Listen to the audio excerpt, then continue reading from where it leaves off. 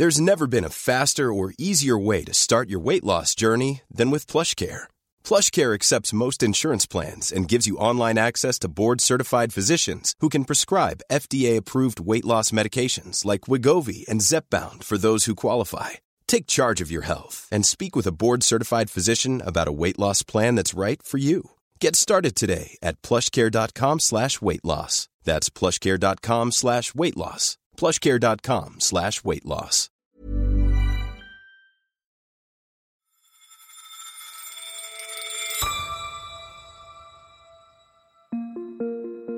In 2020, Desiree Fixler was hired to be the Group Sustainability Officer of the DWS Group, a German asset manager affiliated with Deutsche Bank. I joined to work with other ESG specialists across the platform to align our principles, approach, and strategies. She's part of a cohort of investment advisors in the environmental, social, and governance industry, tasked with combining investment profits with social purpose. The challenges that DWS faced is common across the asset management industry. I mean, ESG is still nascent and it's super complex. But just a year later, by the time she addressed the Women in Sustainability Finance webinar. Today, during this webinar, Desiree will share her knowledge and experience of more than 20 years in sustainable finance and global markets. She was out of work. I was fired, I was terminated. Brutal words, but it is the truth. It was, I didn't expect it. It was really hardcore. So what happened? According to Ms. Fixler, her team found serious issues with the way DWS reported its ESG assets under management. She argued DWS was engaging in greenwashing, telling its investors that its investment products or funds were more environmentally friendly than they actually were. But DWS ignored her concerns. Instead of accepting my edits, I was fired, and the annual report with these misstatements came out a day later. The story doesn't end there. Deutsche Bank and its asset management unit DWS have been raided by Frankfurt police. Prosecutors say the search was related to allegations of so-called greenwashing by the asset manager. On May 31st of this year, 50 German police, investigators and regulators, acting on Ms. Fixler's allegations, raided the offices of DWS. A day later, Ascora Warman, the CEO who hired Ms. Fixler, resigned. DWS Group says CEO Asoka Berman has resigned and will be replaced by the head of Deutsche Bank's corporate bank, Stefan Hoops. It's not yet clear whether authorities have found evidence of misbehaviour, and DWS and Mr. Warman deny the allegations. But scandals like the one at DWS have hit a nerve with investors and regulators who worry that ESG is more talk than action.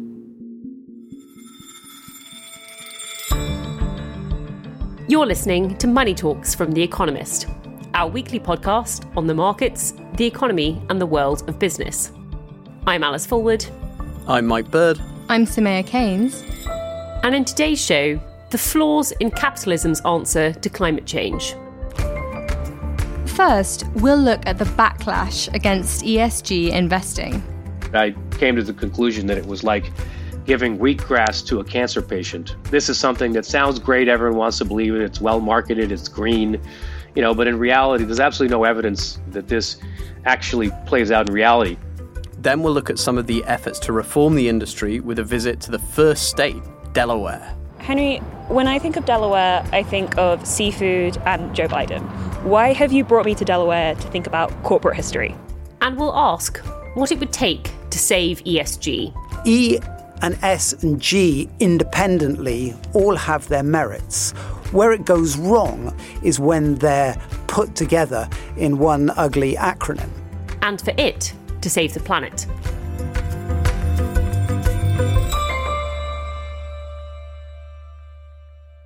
Hi, Mike and Sumaya. Hello, Alice. Hi, To what extent have you been watching us all complain about the heat wave here in Europe and thinking lightweights? I mean, I pity anyone who has to endure 40 degree Celsius or 100 degree Fahrenheit heat without any air conditioning. I actually have a top tip, which is that when things are very warm, one should eat frozen grapes. So the subject of this week's podcast is a little bit about things being too warm. Today's episode is about one popular way to combat climate change that is perhaps a little bit too good to be true. Yes, that's right. We've touched on ESG investing before on the show. In May, we spoke about proxy battles and why activist shareholders were increasingly using them as a way to pressure companies on things like environmental, social and governance issues. We also played a dramatic clip from the investor Peter Thiel comparing ESG to the CCP, the Chinese Communist Party.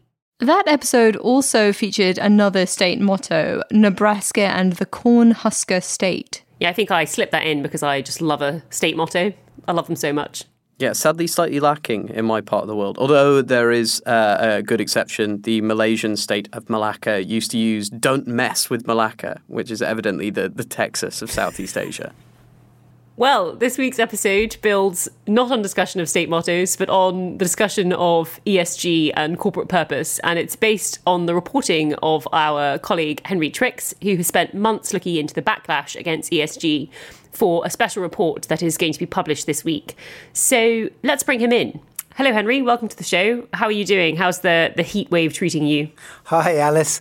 It's hot here. Yesterday, I made the mistake of working from home and found myself trying to get as close to the basement as possible. But then I became joined by my kids, which made it even more difficult to work. So this morning I got up very early and cycled into the office, and I'm now basking in air conditioning. So this week you're writing for the paper about ESG. You have this sort of big, excellent special report on the topic. And ESG has been around for a while as an idea. What made you want to do this sort of really deep dive on ESG now? Well, you're right. ESG has been around for a while. It got its first airing as far back as 2004, when a whole bunch of global institutions with about $6 trillion in their assets began urging companies, investors, asset managers, etc., to develop ESG criteria to sort of strengthen financial markets and promote sustainable development. It's really mushroomed in the last few years, especially during the pandemic. The figure that gets most attention is the figure of $35 trillion, which is basically the amount of money that asset managers say is screened under some sort of ESG lens. That's about, nearly 40%, I think, of total assets under management. Having said that, I think it's a little bit of a bogus figure because there's no real way of calculating how much asset managers do use those ESG criteria. And so the figure that I feel more comfortable with is one of about $3 trillion, which is basically the number of ESG-specific funds that there are out there investing in companies based on their sort of ESG score, if you like. So ESG has got a lot bigger. And how do those ESG funds work? How do they take into account environmental, social, or governance issues? Well, the most common way that they do it is by screening out companies that investors don't want to touch with a barge pole. There are sort of sin industries. Tobacco is one that many well-meaning investors might just feel they don't want to invest in. And so they put their money into funds that explicitly say that they won't invest in those. That's been the backbone of ESG investing up until now. Recently, it's become more a question of investing in companies that show some signs that they're actually improving their performance on different ESG metrics. So, a heavy carbon emitter that's reducing its carbon footprint might be an attractive company to invest in. And the attraction for many of especially the younger investors who've been attracted by the promise of ESG is that it sort of helps to make the world a better place, that they make some money and that they also do some good with their investments.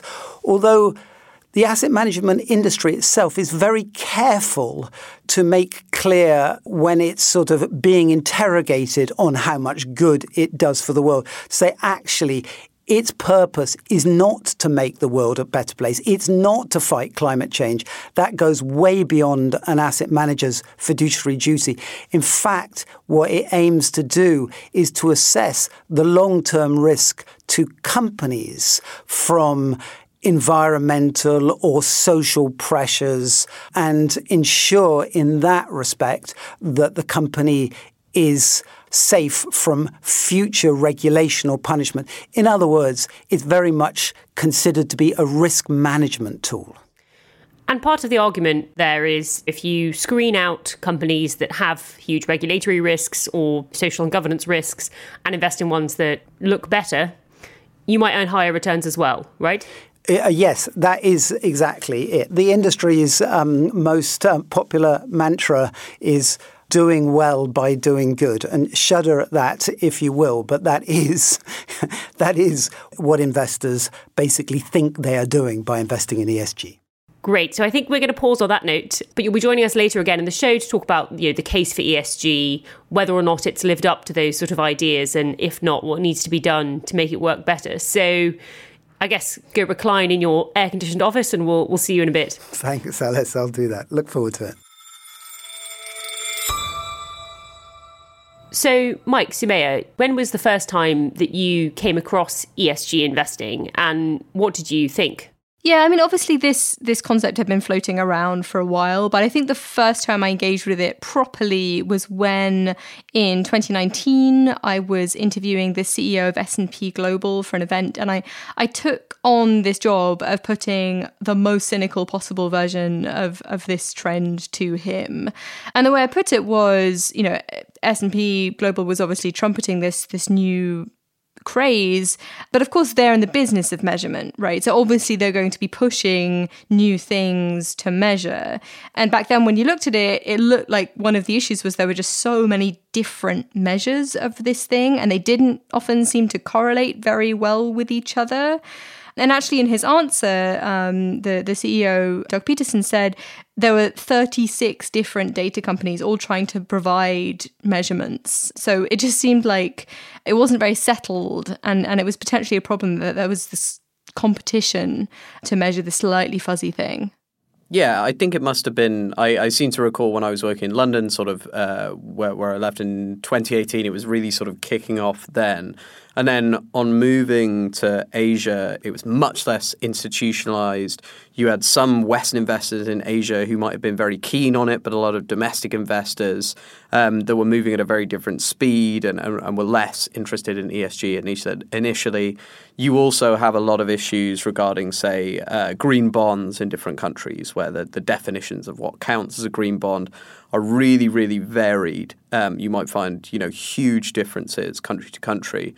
And I think, honestly, I had a similar sort of reaction to Soumaya, which is that everyone loves a measurement, and when you're the one bringing the measurements into common use, or even better, if you're making those measurements legally binding, it gives you this enormous amount of influence and this advantage if you're the one sort of setting the terms in the first place. Yeah, I mean, with the benefit of hindsight, it's easy to see that might be kind of suspect. But I have to say, one of the big turning points for me in terms of my thinking on ESG and the industry was when Tariq Fancy, the former chief investment officer for sustainability at BlackRock, published this open letter on Medium last August. He calls it the secret diary of a sustainable investor. I wanted to speak to Tariq to get his thoughts about the growing ESG backlash. Hi, Tariq. Welcome to Money Talks. Hi. Nice to be here. Yes, thank you so much for joining us. So you were the co-CIO of sustainable investing at BlackRock, the world's biggest asset management firm, which currently has around $10 trillion of assets from 2018 until late 2019. And in 2021, you wrote an op-ed arguing that Wall Street is just greenwashing the world, making sustainable investing PR and distracting from the problem of climate change. Before we get into all of that, can we start by going back to the very beginning? You must have believed in sustainable investing and ESG in 2017 when you interviewed for that job. So what did you want to achieve or think that you could achieve by taking that role at the firm? I had a bit of an unusual career path because I had done banking and then investing for a long time. Doing distressed or vulture investing, which is pretty aggressive, and then had left and created a nonprofit for digital learning. And having sort of lived on both extremes, I was approached to say that this is an opportunity to merge the two in a way that, creates both profit and purpose. That was sort of the idea behind it, was that if companies that perform better on environmental and social parameters are also more profitable, then arguably you can use that to become a better investor and start to tilt capital more towards responsible sort of activities that serve the public interest. And so what were some of the first indications you saw that you think those ideas weren't true? As I started digging in and actually trying to work with our different investment teams across the firm, across different verticals, geographies, industries, I just found that the claims and what people believed to be true wasn't really backed up by any research. That's one of the first things I found. It was, really dodgy research, confusing correlation with causation.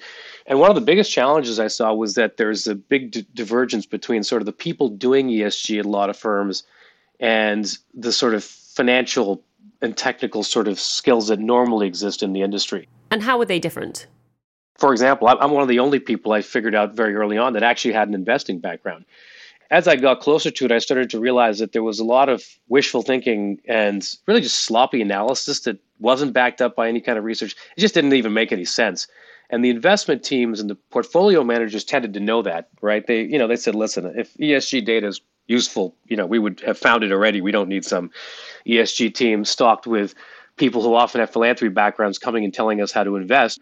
As I dug more and more, went across the firm, I just started to realize that my role was not really an investment role. I was the chief investment officer, but this was a marketing role. I didn't think at that point it was harmful, but I came to the conclusion that it was like giving wheatgrass to a cancer patient, right? If you think of climate change as a slow spreading cancer, then this is something that sounds great. Everyone wants to believe it. It's well marketed. It's green, but in reality, there's absolutely no evidence or reason to believe from an expert practitioner's perspective that this actually plays out in reality. When you say reality, what do you mean? What was happening? I mean, two things. There's two claims that are made in the ESG space. First of all, that ESG is good for returns because more responsible companies are more profitable. And the second claim is that also has real world social impact. And that part seemed to not only not be true, it doesn't even seem like anyone cared about it. People were saying, if you buy an ESG ETF, that has real world impact. And honestly, anyone who spent any time in finance starts to look closely and says, wait a second, these are secondary shares traded already on public markets.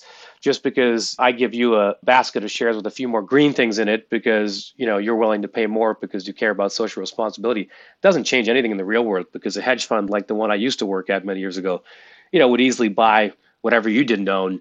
You started to have these kinds of doubts early on. It sounds from your essay that they sort of mounted up over time, and you essentially had a come to God moment or something like that. And what was it that eventually sort of made you put all of the pieces together and think, well, it's not just that ESG doesn't live up to these promises, it's that it's actively harmful? Honestly, it was really the pandemic, right? Because I left BlackRock shortly before the pandemic hit. After I left, I started reading more to get back to the actual economic theory, right? Of like, what do we actually need to do to flatten the emissions curve?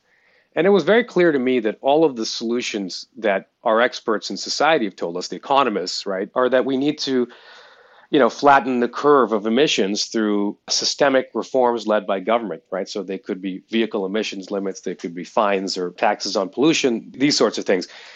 And yet here we were, I kind of looked at it and said, wait, this is just a free market self-corrects theory, right? Being applied to the greatest market failure in history. And so all of that happened, reading all that stuff, and then all of a sudden the pandemic occurs, right? And suddenly you have a very fast-moving systemic curve that science is telling us to flatten. In this case, it's not emissions, it's infections. And suddenly there's a government, it has special powers that we vest in it, and they can use it to flatten this curve because it's in the public interest. And so there was a clear inconsistency around that. And I think that's got me thinking that, wait a second, like, is there a possibility that sustainable investing is actually harmful?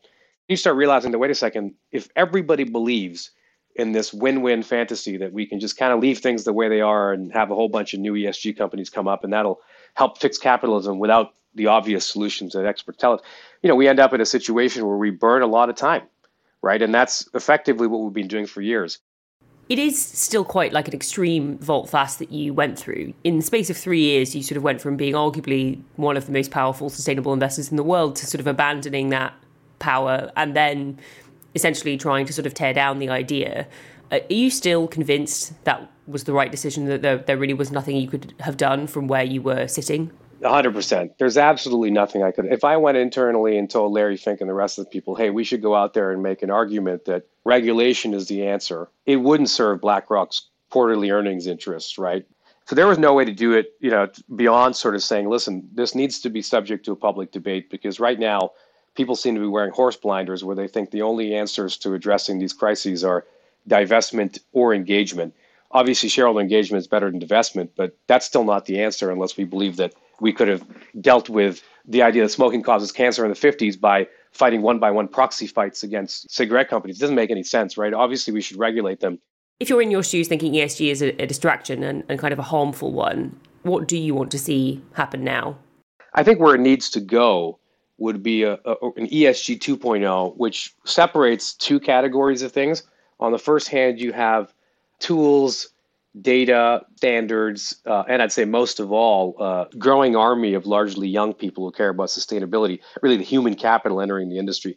Those are all great things, but they need to be combined effectively. And today they're being combined into products that, with no one really regulating what it is to be green or what's impact versus ESG, what does any of it mean? So I think an ESG 2.0 would take the first category of things, the tools, data, and standards, and sort of apply them in a more honest and rigorous way. And narratives that are very clear that say, listen, sure, we need more ESG data standards, but that doesn't mean that we don't need regulation. I'll give you a great example. I like sports analogies. And so people keep arguing that disclosure of emissions is what we need. Disclosure is necessary, but not sufficient. If you just have disclosure alone, it'd be like saying it's a Premier League game, so now you can see a dangerous tackle in slow motion. That's great, but you still need a referee to give out a red card. Right? I mean, just being able to see the carbon footprints of companies doesn't convince them that they should be, doing anything different. Tarek, thank you so much for coming on the show. I really enjoyed reading your essay, which, as this interview would suggest, is replete with extended sports metaphors. But thank you so much for joining us. No problem. But just so you know, the original version of the essay used football or soccer, but I came to the conclusion it needed to be read in the US more than in Europe. So switch to basketball. I'm sure our British listeners will love that it was originally soccer. Thank you so much. No problem. My pleasure.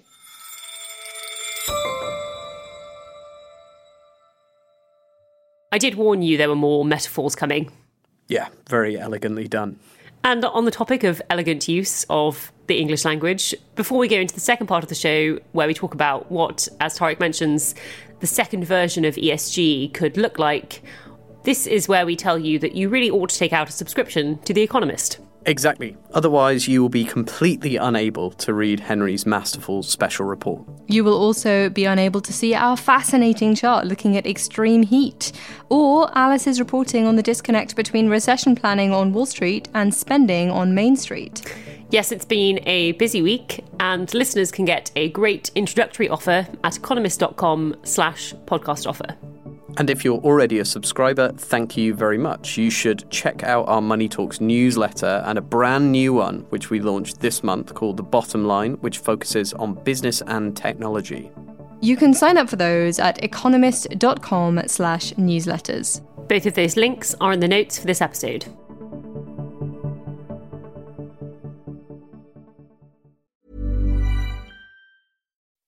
When you make decisions for your company, you look for the no-brainers. If you have a lot of mailing to do, Stamps.com is the ultimate no-brainer. Use the Stamps.com mobile app to mail everything you need to keep your business running with up to 89% off USPS and UPS. Make the same no-brainer decision as over 1 million other businesses with Stamps.com. Use code PROGRAM for a special offer. That's Stamps.com, code PROGRAM.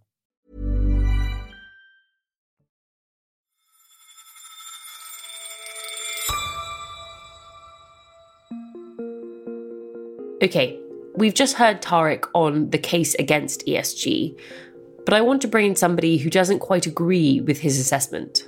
Tariq Fancy is by far not the first person to talk about greater accountability and transparency. Lisa Wall is CEO at the US Forum for Sustainable and Responsible Investment. Like Tariq, she says that there needs to be more transparency and accountability around ESG investing. In fact, she's been arguing that point for years. But what she takes issue with is the idea that ESG is actually a distraction from the gritty work of changing government policy on climate change.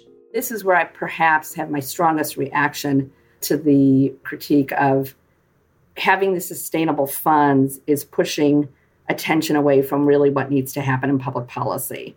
And as the organization that started working on public policy in a serious and meaningful way over a decade ago, I can't tell you how profoundly wrong I think that comment is. There is nobody in the sustainable investment field who is going to tell you that by ourselves, we will be able to make the kind of systems-changing alterations in society that only public policy can deliver. It is a strategy. It is in many ways no different than a consumer who decides they're not going to buy something made with child labor, right?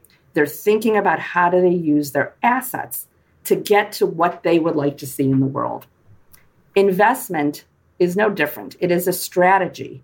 And folks in this field are using it to drive whatever environmental, social, and governance changes they can drive through the investment field. Now, our members are working on public policy. I have never gone up to Congress and had a single member tell me, hey, we're not working on climate change because we expect you sustainable investors to fix it, right? And so I wanted to know when Mr. Fancy was making that critique, whether he actually has ever gone to Congress and talked to a member of Congress or to a regulator, because if one has, one would not have this impression. So what would you say then in defense of the ESG industry? So what we say is the work that we do in finance is incredibly important in its potential and its actual ability to move forward ESG issues in whatever way that's being done across different asset classes and in shareholder engagement. But policy is the framework in which all of that happens. So we don't see any trade-off between doing sustainable investment and having that have a negative impact on what happens in public policy. It's actually the exact inverse. When you go up to meet with a member of Congress, Republican or Democrat, they go, we didn't know that there were investors out there who care about these issues. That's so important for us to know that there's a piece of the private sector that is deeply concerned about these issues. So I'm not quite sure why someone like Tariq Fancy cannot make that connection. Thank you so much for joining the show, Lisa. So great to join you today. Thank you for the invitation. And now we're going to bring Henry back in. Henry, hello. Hi, Alice. We've just heard Lisa Wall rebut some of Tariq's claims, and I'm curious to get your thoughts on the industry as a whole in a bit. But first, I wanted to ask you about something that both Tariq and Lisa mentioned, which is the role that regulation should play, both in terms of the ESG industry and in terms of forcing or encouraging companies to become more green. What do you think about that? Yeah, this is a really important part of the ESG story because things are changing almost as we speak. So over the course of this year, there have been powerful initiatives. One is by the SEC, the Securities and Exchange Commission in the US, to make some climate-related disclosures mandatory, which means that companies will be on the hook to disclose information about their carbon emissions. Okay, and so you argue about the logic of having these sort of big global standards, but still it sounds like pretty ambitious regulation. Is that sort of ruffling feathers in any parts of the sort of corporate universe? I hear that you went to Delaware on your special reporting trip. Yes, you're right, Alice.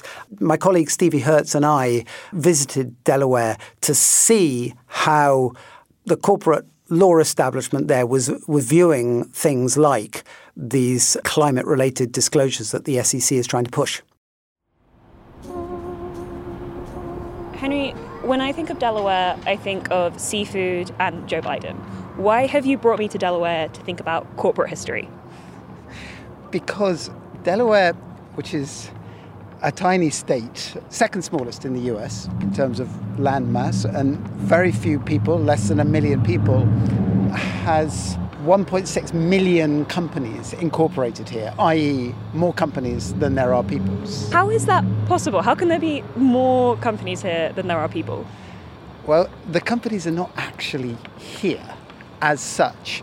They're registered here, which means that they basically exist in a filing cabinet.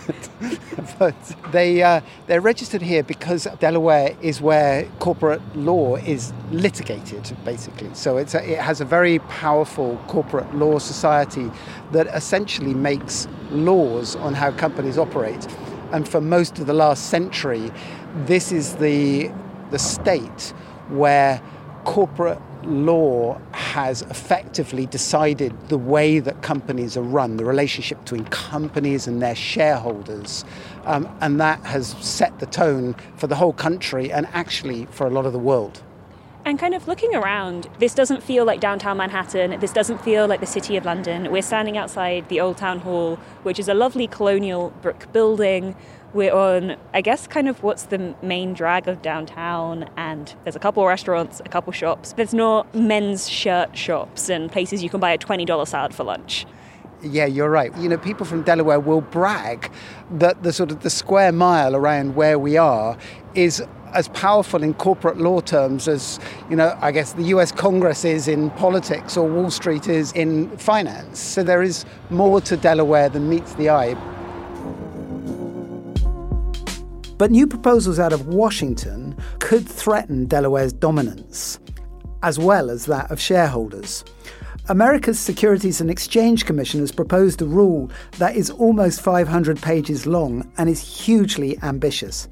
It aims to force disclosure on climate-related risks and emissions goals. This is one of the few places that still allow smoking, though as you can breathe in, you don't smell much smoke. Very few people do. But once in a while, there are cigar smokers, and this is one of the few places you can still do it, and do it legally. We met corporate governance expert Charles Elson at the Delaware Club. It's a brownstone mansion with a garden so overgrown we walked past it at first.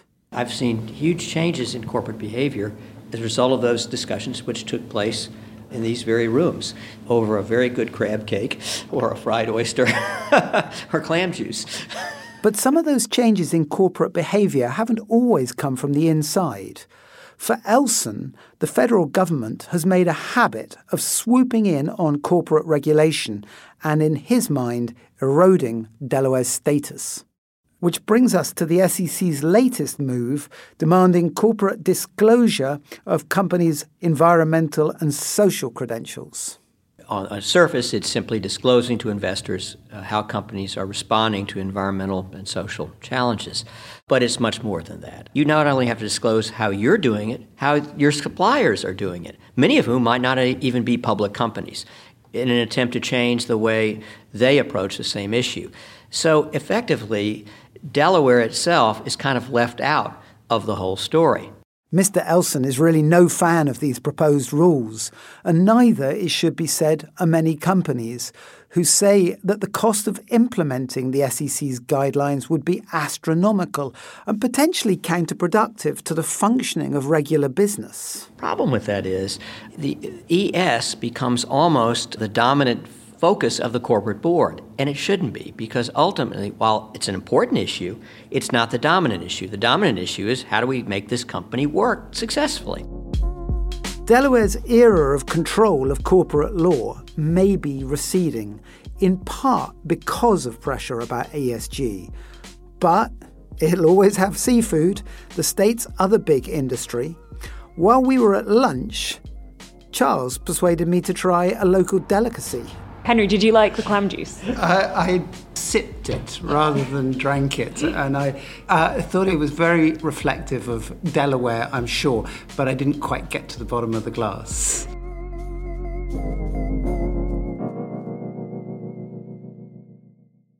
Yeah, perhaps the good people of Delaware and I can't agree on much. I don't know that I can see the appeal of clam juice, but I can see the logic of at least trying to use regulation like the SEC rule to encourage companies to do some sort of proper disclosure. What do you think, Henry? Is regulation the right way to encourage companies to disclose this kind of information? Yeah, I think it's a good way, but it does very much depend on what companies are required to disclose. it needs to be material to their business. There's little use in a software company, for instance, making a big song and dance about its carbon emissions because it hardly has any. What really matters are the heavy emitters, such as steel, aluminium, oil and gas, etc. It's very important that they are required to disclose more information, not just about their internal processes, but also those of their suppliers and their consumers. And the more standardized the measures, the better. Okay, so let's take stock of everything, I guess, that we've touched upon this episode. It seems like ESG has some deep flaws, or at the very least that it's sort of overpromised. Is there anything that you want to see ESG do rather than the regulatory state? Or do you think it's sort of, been a distraction that we should essentially just ditch now? What you're really asking is, what can we salvage here? And it is important that we think about that question, because there are some genuine factors that have been driving this whole push for ESG. Climate change is the biggest problem facing humanity at present. There are serious social issues in the workplace and outside the workplace. And as we've said, corporate governance is an old workhorse, but it's done a good job for a long time. So E and S and G independently all have their merits. Where it goes wrong and where it's completely incoherent is when they're put together in one ugly acronym. And I think that the main argument that I've taken away from all of this is that they should be split up. Those who are interested in S can pursue funds that are devoted to social criteria, and the same with governance. But I think the most important thing, given the priority that there is on tackling climate change, and given that I suspect for many investors that's their number one priority too, I really do think the E should be split out. And we should even become more ruthless than that. I would like to see the E stand not for environment, but strictly for emissions. Because, yes, there are other environmental problems that are huge out there, such as the threat to biodiversity and the threat to water. But really, if we're thinking about climate change, the one thing that we have to tackle is emissions, and putting the emphasis firmly on that. An emphasis that companies can measure should finally enable something good to come out of this whole ESG melee. Okay, and so, if you think about us talking about this in a few years' time, do you think that is the direction the industry is moving in? Will we be talking about, emissions funds, or where do you think things are heading now? I would like to think, yes, that we will have emissions funds or carbon funds, or I don't know, you could call them natural capital funds. Whatever name the industry decides to come up with, the important point is that they really do focus on the one thing that is truly measurable and for which measurements are getting better and better, and that is the carbon footprint. Natural capitalism. Sounds good. Henry, thank you so much for joining the show. Thanks so much, Alice. Okay, so Mike and Soumaya, what are your takeaways from all of this? Do you also think ESG should drop the SG, or should we drop it altogether? Well, I told you earlier about my interview with S&P Global, and the way that the CEO framed it was as companies and investors waking up to these other non-traditional risks on their balance sheet, and the ESG movement just kind of measuring that or formalizing that. But now there's really this open tension between the question of whether these are real risks that are already internalized by the companies, in which case, why are you measuring them? Why aren't companies just taking into account these risks on their own? Or is it that companies really have not internalized these external risks? And if so, there are going to be tensions between those trying to maximize returns and those really paying attention to their ESG ratings. Yeah, I guess I'm a bit of a sort of dinosaur on these issues in the sense that I'm pretty skeptical.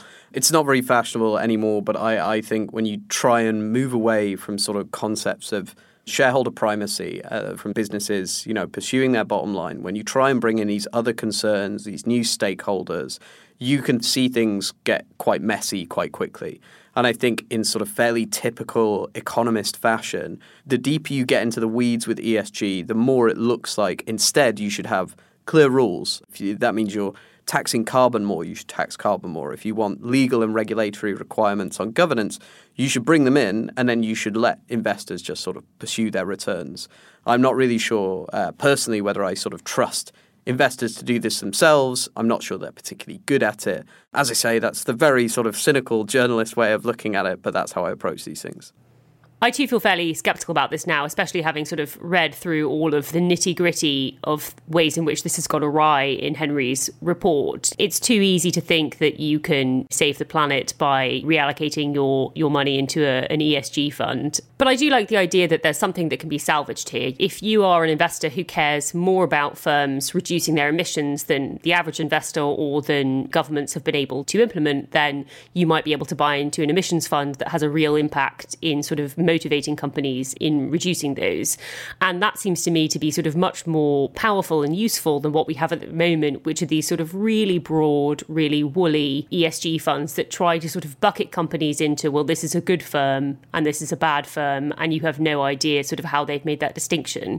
This was what Tesla fell foul of. They dropped out of an ESG index and were replaced by ExxonMobil for some sort of social and governance issues, when if you cared more about the environmental stuff, you clearly would want to hold Tesla over Exxon. And that kind of dynamic makes ESG very easy to pillory, but there's no reason why you couldn't have a better, cleaner, narrower version of it.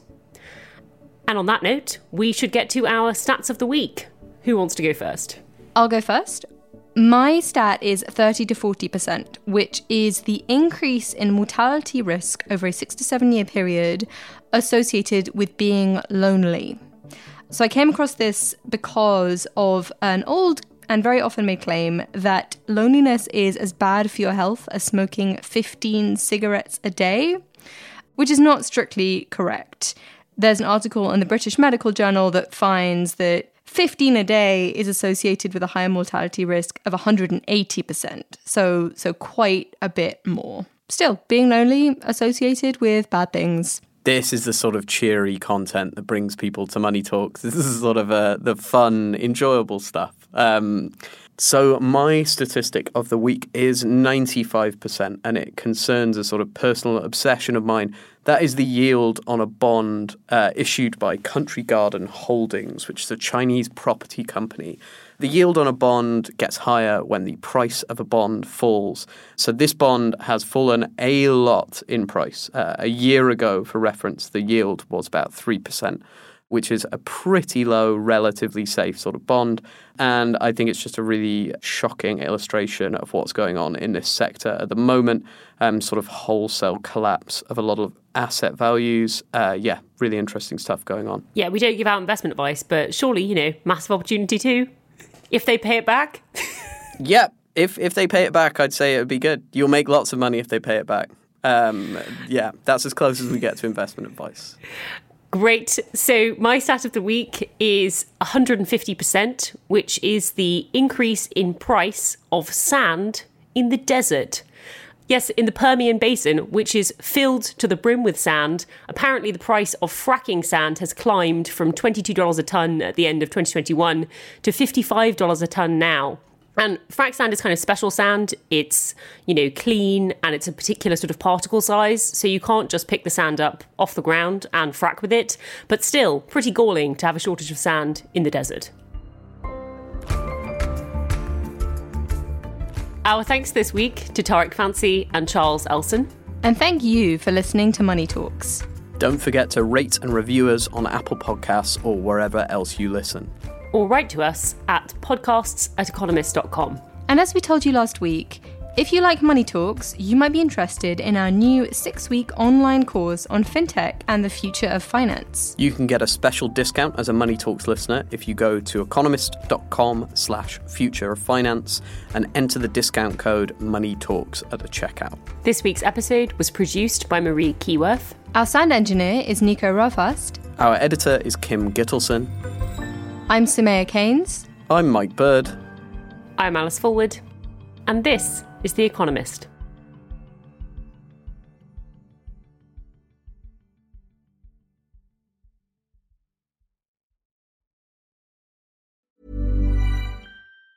Saving money on exterior wall lights. Now at Menards. Find your style with Patriot Lighting. Exterior lights enhance the look of your home. Choose from over 50 options from Patriot Lighting. Now through May 19th, get $10 instant savings on a single qualifying purchase of $100 or more on in-stock outdoor wall lights. Check out our entire selection of outdoor lights and see the rest of our deals happening now on Menards.com. Save big money at Menards.